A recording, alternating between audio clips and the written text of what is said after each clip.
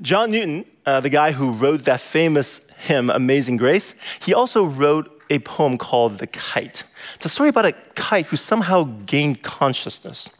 And the story goes something like this. Once upon a time, there was a kite who loved flying. He loves soaring above the ground, like an eagle, the wind, the breeze. Just a kite that loved being a kite. Well, one day, as he was soaring in the sky, he had this thought. He thought, you know what? Maybe I could fly higher. And so he tried. He tried to go higher, but nothing happened. That was weird. He was puzzled. So the kite started looking around. And when he looked around, he saw something he'd never seen before. He saw a string. And the string wasn't just a string. The string was pulling down on him. The string was dragging him down. And from that day forward, every time he was in the sky, the kite noticed that there's this string pulling him down. And so the kite became disgruntled. The kite became an unhappy kite. Well, one day, the kite said, I've had enough. So he decided he's going to bring up with him a scissor. No, I know, okay. You guys are thinking, okay, there's no way a kite can bring a scissor into the sky with him. I know, but a kite can't think or talk either, okay? So just suspend disbelief, all right? So kite brought up with him a scissor. And as he's up there soaring and he's feeling the pull of the string, he's like, you know what? This is it. I'm going to be free. And so he cut the string. There's that moment, the wind taking him higher and higher, higher than he's ever flown before. And that moment of ecstasy, of joy, of adrenaline rush. He's like, yes, I am free. Right before he tumbled and crashed into the ground. Now, Newton wrote this poem in the 19th century, so of course there's a moral to the story. According to Newton, the problem with the kite is that he was prideful. He wanted to fly too high. Now, I know Newton wrote this poem, and it's his poem and all that, but I kind of disagree. I don't think the problem with the kite was that it was pride. No, I think the problem with the kite is that it didn't learn aerodynamics. You see, for a kite to fly, it needs to navigate the wind that's coming, it's called drag. And for the kite to fly, it needs a force going forward against the drag called a thrust. And when you have thrust meeting the drag, it creates a lift. Well, there's nothing in the kite that produces thrust. Instead, the string provides the thrust. No string, no thrust, no lift. The kite gets blown away by the wind and crashes into the ground. The kite didn't know that. The kite didn't know. And then the kite mistakenly thought that the string was holding him back, but instead, in actuality, the string allowed him to soar. Today, I want to begin with a very simple observation. I believe that we, as 21st century Americans, we are kites that do not understand aerodynamics. Before I keep going, let me introduce myself. My name is Charles. I'm one of the pastors on the teaching team. I want to greet all of you joining us right now, whether you're in Dane County or around Wisconsin, around the country or around the world. To the Chinese speakers jumping in, 弟兄姐妹平安. To everyone, welcome to Blackhawk Church. We're so glad you're here.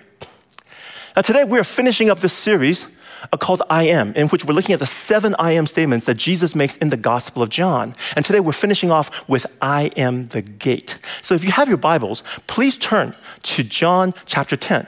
I turn to John chapter 10. Now in this chapter, Jesus actually makes 2 I am statements. He says, I am the gate. He also says, I am the good shepherd. Both of these statements share this underlying metaphor, which is we are sheep and God is shepherd.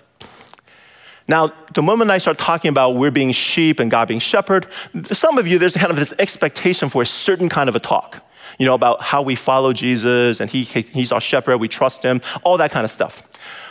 Well, that's not what's going on in chapter 10. Okay? Chapter 10 is actually about danger, about threat, and the need for security for the sheep. Let's go to verses 1 through 5. Very truly, I tell you, Pharisees, anyone who does not enter the sheep pen by the gate, but climbs in by some other way, is a thief and a robber. The one who enters by the gate is the shepherd of the sheep. The gatekeeper opens the gate for him, and the sheep listen to his voice. He calls his own sheep by name and leads them out. When he has brought out all his own, he goes on ahead of them, and his sheep follow him because they know his voice. But they will never follow a stranger. In fact, they will run away from him because they do not recognize a stranger's voice. You see what this passage is about, right? There is threat, and then there is the need for security. In fact, we can see it if we go back to verse 1.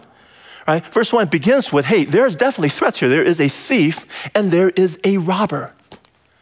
Now, in the first century, how do you protect sheep? Well, there's two general security mechanisms. One, of course, is a gate, right? And already we can tell this gate has a way of keeping out the thief and the robber. And of course, the gate isn't there by itself. If you go to verse 3, you see that there's a gatekeeper as well. Right? The gatekeeper and the gate works together as the first security mechanism for the sheep. What's the second one? Well, the second one is the sheep themselves. You see, the sheep actually listen to the voice of the shepherd. He's actually calling the sheep by name. Each of the sheep has I have a name. I actually know my name. And they know his voice. They know the shepherd's voice. Right? So the sheep and the shepherd, they form the second part of the security mechanism. And so Jesus says, I am the good shepherd, I am the gate. He says, I am both part of the security mechanism for the sheep. And so last week, we talked about I am the good shepherd. And we talked about how Jesus fights and dies for us, and that we as sheep, we actually have a responsibility to learn to recognize the voice of Jesus. And that means spending time with him through prayer and through reading the Bible. So that was last week. Today, we're going to start with I am the gate. And that begins in verse 7. Therefore, Jesus said again, very truly I tell you, I am the gate for the sheep. All who have come before me are thieves and robbers, but the sheep have not listened to them. What does a gate do? Well, obviously not a gate standing by itself, because that doesn't do anything. No. A gate is obviously part of a walled enclosure. So what does a gate as a part of a walled enclosure do? Well, it has this fundamental function. That is, it separates things, right? The gate lets some things in and keeps some things out. Well, what does it keep out? Well, danger, of course, predators, thieves, robbers, right? I mean, we all live in houses that have doors and they have locks on them, and at night when we go to sleep, most of us, people who come from California, we definitely lock the door because there's dangers outside and we want to keep them out. But the gate doesn't just keep out danger, the gate also separates between those that belong and those that don't. Next verse, I am the gate. Whoever enters through me will be saved. They will come in and go out and find pasture. The thief comes only to steal and kill and destroy. I have come that they may have life and have it to the full. The gate separates the sheep. The sheep that come in, they're safe, they're protected. The sheep that go out of the gate, they're not part of the gate, they're not part of this flock, they're not safe, they're not protected. Jesus says, I am the gate. What does that mean? Well, right there in the text, it means two things. One, Jesus keeps out the danger, right? He decides what is good and what is safe for the people of God, and he keeps out what is dangerous and what is not safe and not good for the people of God. And second, Jesus establishes the limit of the people of God. People who are in him are saved. People who are not in him are not saved. Jesus performs this central dividing function. He is the gate, he is the wall, he is the limit, he is the boundary. How are you guys doing with that? I think for many of us, this is a very difficult concept. I am the gate is actually a difficult saying of Jesus. Basically, Jesus says, hey, you know what? Jesus says, I decide what's dangerous for you guys, and I'm gonna keep that out, and what comes in. Oh, by the way, I decide who's in and who's out. And many of us were like, whoa, Jesus, hey, you know what? I think we can decide for ourselves what's dangerous and what's not. We can make that decision. And also, this whole idea, our whole culture says boundary is bad. We don't believe in boundaries. We believe in freedom. And what is freedom? No limit. Restrictions are bad. Yet Jesus goes exactly the other way. He says, I'm the gate, I'm the wall, I'm the boundary. And so there is a clash, right? There is this foundational clash between what the Bible teaches and what our culture teaches. And this clash revolves around our identity, around who we are. Because at heart, we do not believe we're sheep. A couple weeks ago, I went to Kim and Greg Hardig's farm, and I hung out with their sheep. Now, I want you to look at these sheep. Just look at them. Right? They look like the ultimate prey. They look like they've been designed to be eaten. They are slow. They have these big, fat, round bodies. They have these skinny little legs and tiny little hooves. It looks like you just kind of push them, they just fall over. And actually, Kim tells me that actually happens, that when they run, they'll trip over things and they will fall and they will actually roll. And when they get their head stuck in a fence, they can't get out. They're stuck in it. All they do is bah. That's all they do. Not only is it just the physical part, they also don't have the wit for survival. When they sense danger, what they do is they just kind of stare at the danger. They stand there and they bleat. When I pick them up, the moment I pick them up, they stop struggling. They just give up. It's a wonder how they ever survive in the wild without us to protect them. Sheep are weak. Sheep are vulnerable. Sheep are kind of sad.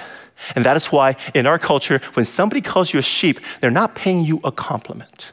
Now here in church, we say things like, hey, we're sheep. God is a shepherd. This might be the only place where we can call people sheep and people don't get offended. Outside of church, when people call you sheep, they're insulting you. Think about it. We have the lions, the bears, the eagles. Is there a single football team in America called the Lambs? Hey, go, Lambs, go. And when we score a touchdown, we all go, bah. No, absolutely not. We as a society do not believe we're sheep. We do not believe we're weak. We do not believe we're vulnerable. We don't need a gate. We don't need a wall. We don't need people to protect us.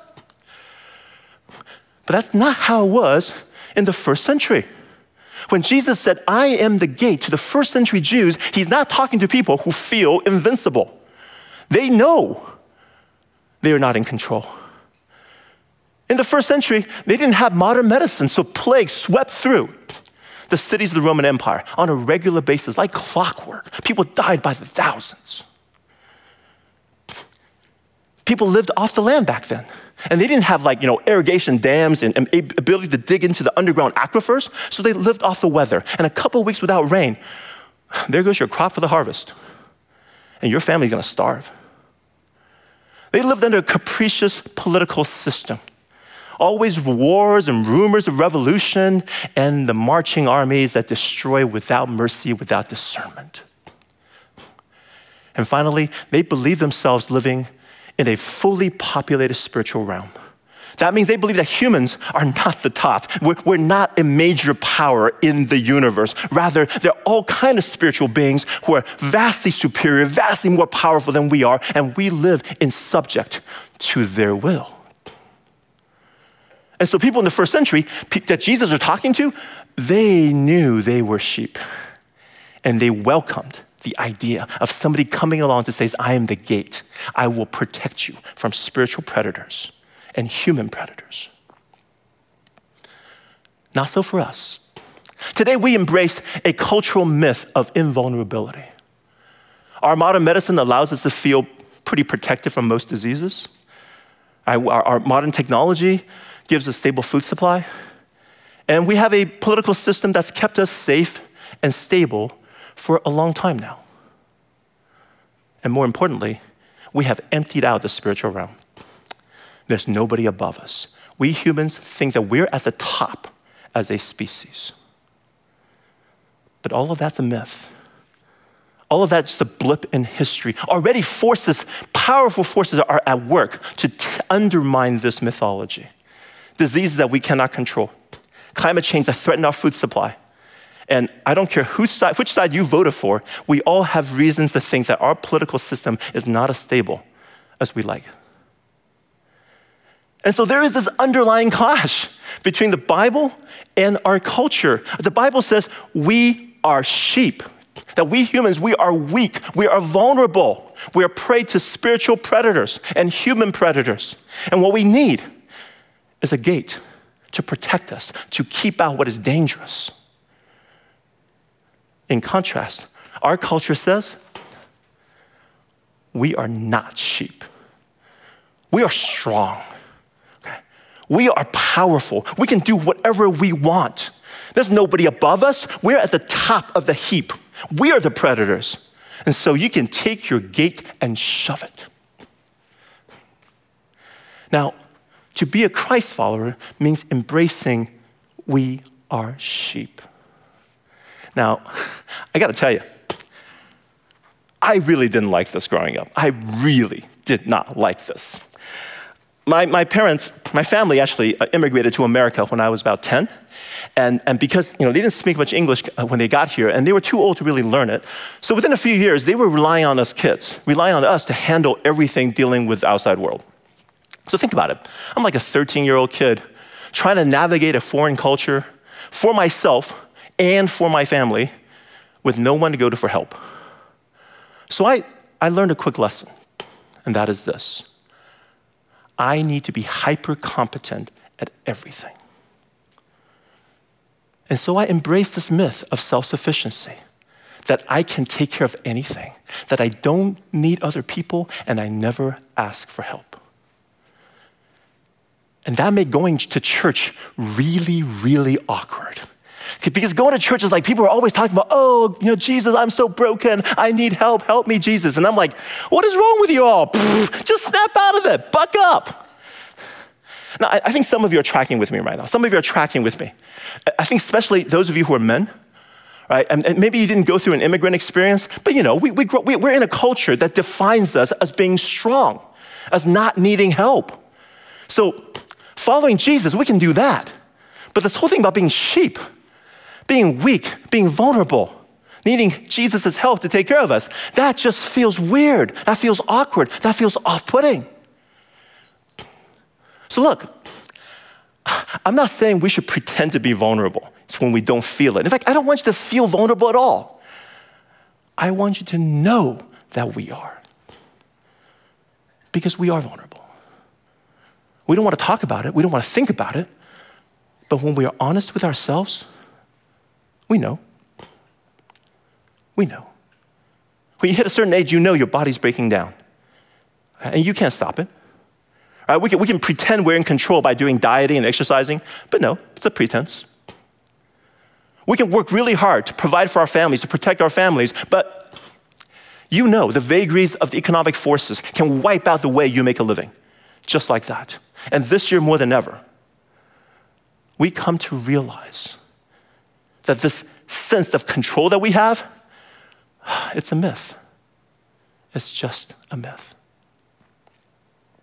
Now, I know, maybe some of you are thinking right now, okay, Charles, I can agree with you that we humans, we need help and we are vulnerable. But is really boundaries the solution? Is a whole bunch of rules the solution? I mean, is life really about living inside a cage with a bunch of stupid religious rules, keeping track of who's in and who's out? Look, I get it.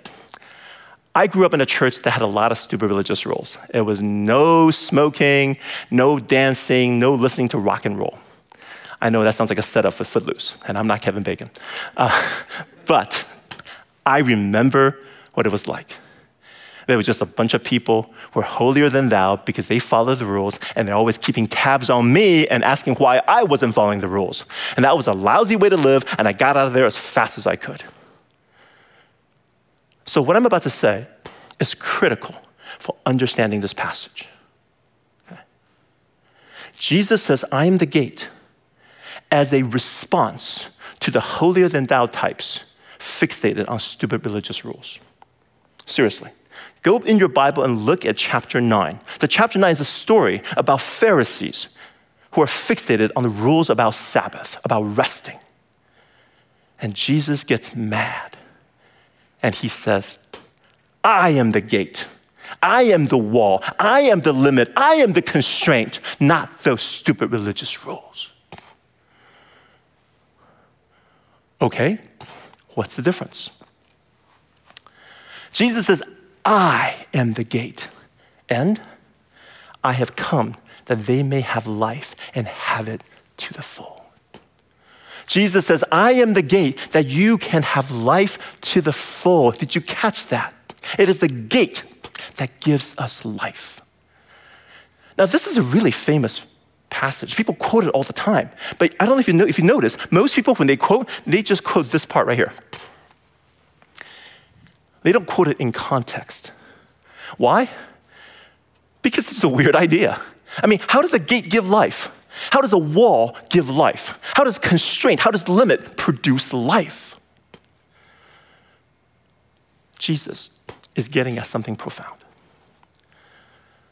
Years ago, I was talking to this young man. He was in his late 20s.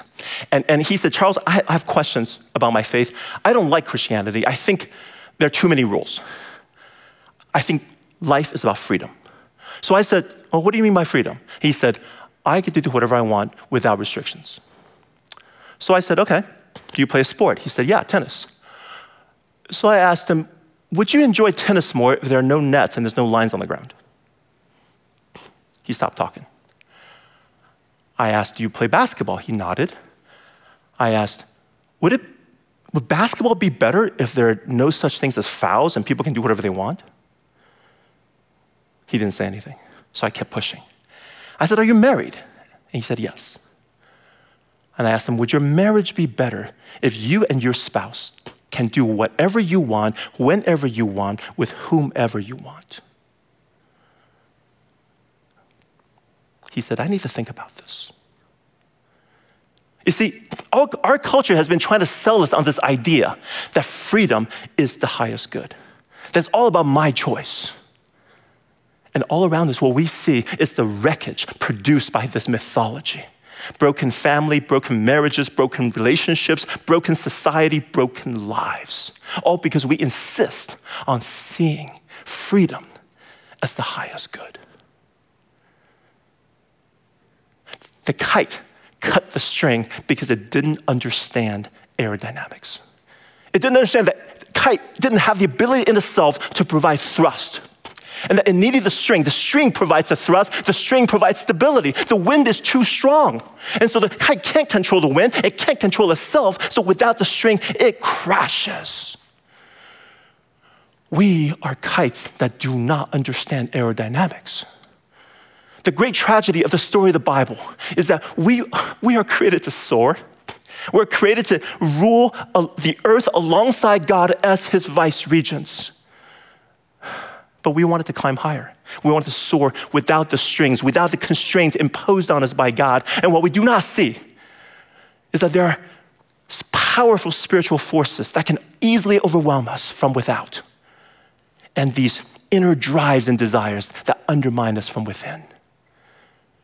And we don't realize that the string, that God is not limiting us. He enabled us to fly. And so in the Garden of Eden, Adam and Eve cut the string. And we have been crashing ever since. And so Jesus comes and he says, I am the gate, I am the wall, I am the boundary, I am the limit, I am the constraint, so that you can have life and have it to the full. Now, what does all that look like? And there are many ways to answer that question. What I want to do is I want us to go back to this whole series, to the whole 7 I am statements. And I want us to look at them as constraints, as the strings that tie us, that tie our souls to God. I want to see how they can help us soar, help us produce life. Now, a couple things to clear up. First of all, what I'm going to go through, these are not what is required for salvation. Okay, this is not about being saved. If you place your faith in Jesus Christ, you are saved. You are his children. You are part of the kingdom of God. I'm talking about something else. I'm talking about recovering the strings, the constraints that bind our souls to God. I'm talking about the constraints that produce life. And this is actually hard work. This is soul surgery. So what I want you to keep in mind as I'm talking about through these 7 statements is that you should be thinking, okay, which one of these I think I know how to do. I think I've incorporated. Which one of these, these are really hard. I have no idea how to do them. Okay. Now, I know as I'm going through this, some of you are going to react by feeling guilty. Please don't. That's a complete waste of time. All right? Be honest and open about where you are. That's how we grow. We start by assessing where we are. So let me get started from the beginning. All right? We begin not with one of the I am statements, but with the phrase I am in this series. Jesus uses this phrase to claim to be Yahweh, the creator God of the universe. The name Yahweh means I am who I am. And I am more than sufficient for any situation. And this phrase right here lays out the first constraints, the first limit, which is people who follow Jesus, we trust him as the one true God. This is the foundation for everything else that's coming up. Next one. I am the light of the world. Jesus brings light into the world, which means people who follow him, we walk in the light. Now, let me make this very, very clear. Walking in the light does not mean living a perfect life, not even close. Rather, it means we have the light so we can see ourselves clearly. We see our brokenness. We see the places we fall short. We do not pretend to be better than who we are. And we do not hide. We do not hide our brokenness. We do not hide our struggles. There is immense freedom in being open about who we are to God through confession and to other people, the people that we trust in our lives. Whereas there's shame and fear in hiding. Do you hide? Are there things in your lives that you do not want to see the light of day, that you would not want your closest friend to know about? This is a tough one for some of us. I'm the bread of life. Jesus says he satisfies our deepest longings, which means we reserve that role for him. This could be a hard one for a lot of us because, many of us, we have good things in our lives. We have careers and pursuits. We have loved ones. We have organizations that we're passionate about, that we're passionate about their mission. We're big sports fans. We eat and drink Badgers or the Packers, or even, heaven forbid, the Cubs. All of these are good things. Maybe except the Cubs part. All of these are good things, but this constraint tells us that we need to keep them at a certain distance, and we reserve the most high, the most central, most intimate place in our hearts for Jesus. This could be a tough one for many of us. I am the true vine.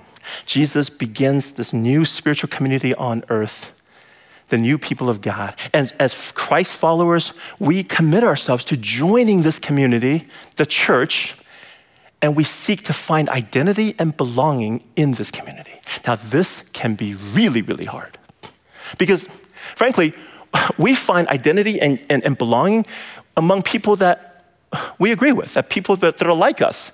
But the community of Jesus are full of different kinds of people. And so it can be really hard to find identity and belonging here. I think sometimes following Jesus, the hardest part is not Jesus, it's actually other people in the church. So this is challenging. Next, I am the resurrection. Jesus says, I can wake up a dead person just by calling his name. And people who follow him, Jesus says to you, I will resurrect you after you die, and you will wake up and live eternally.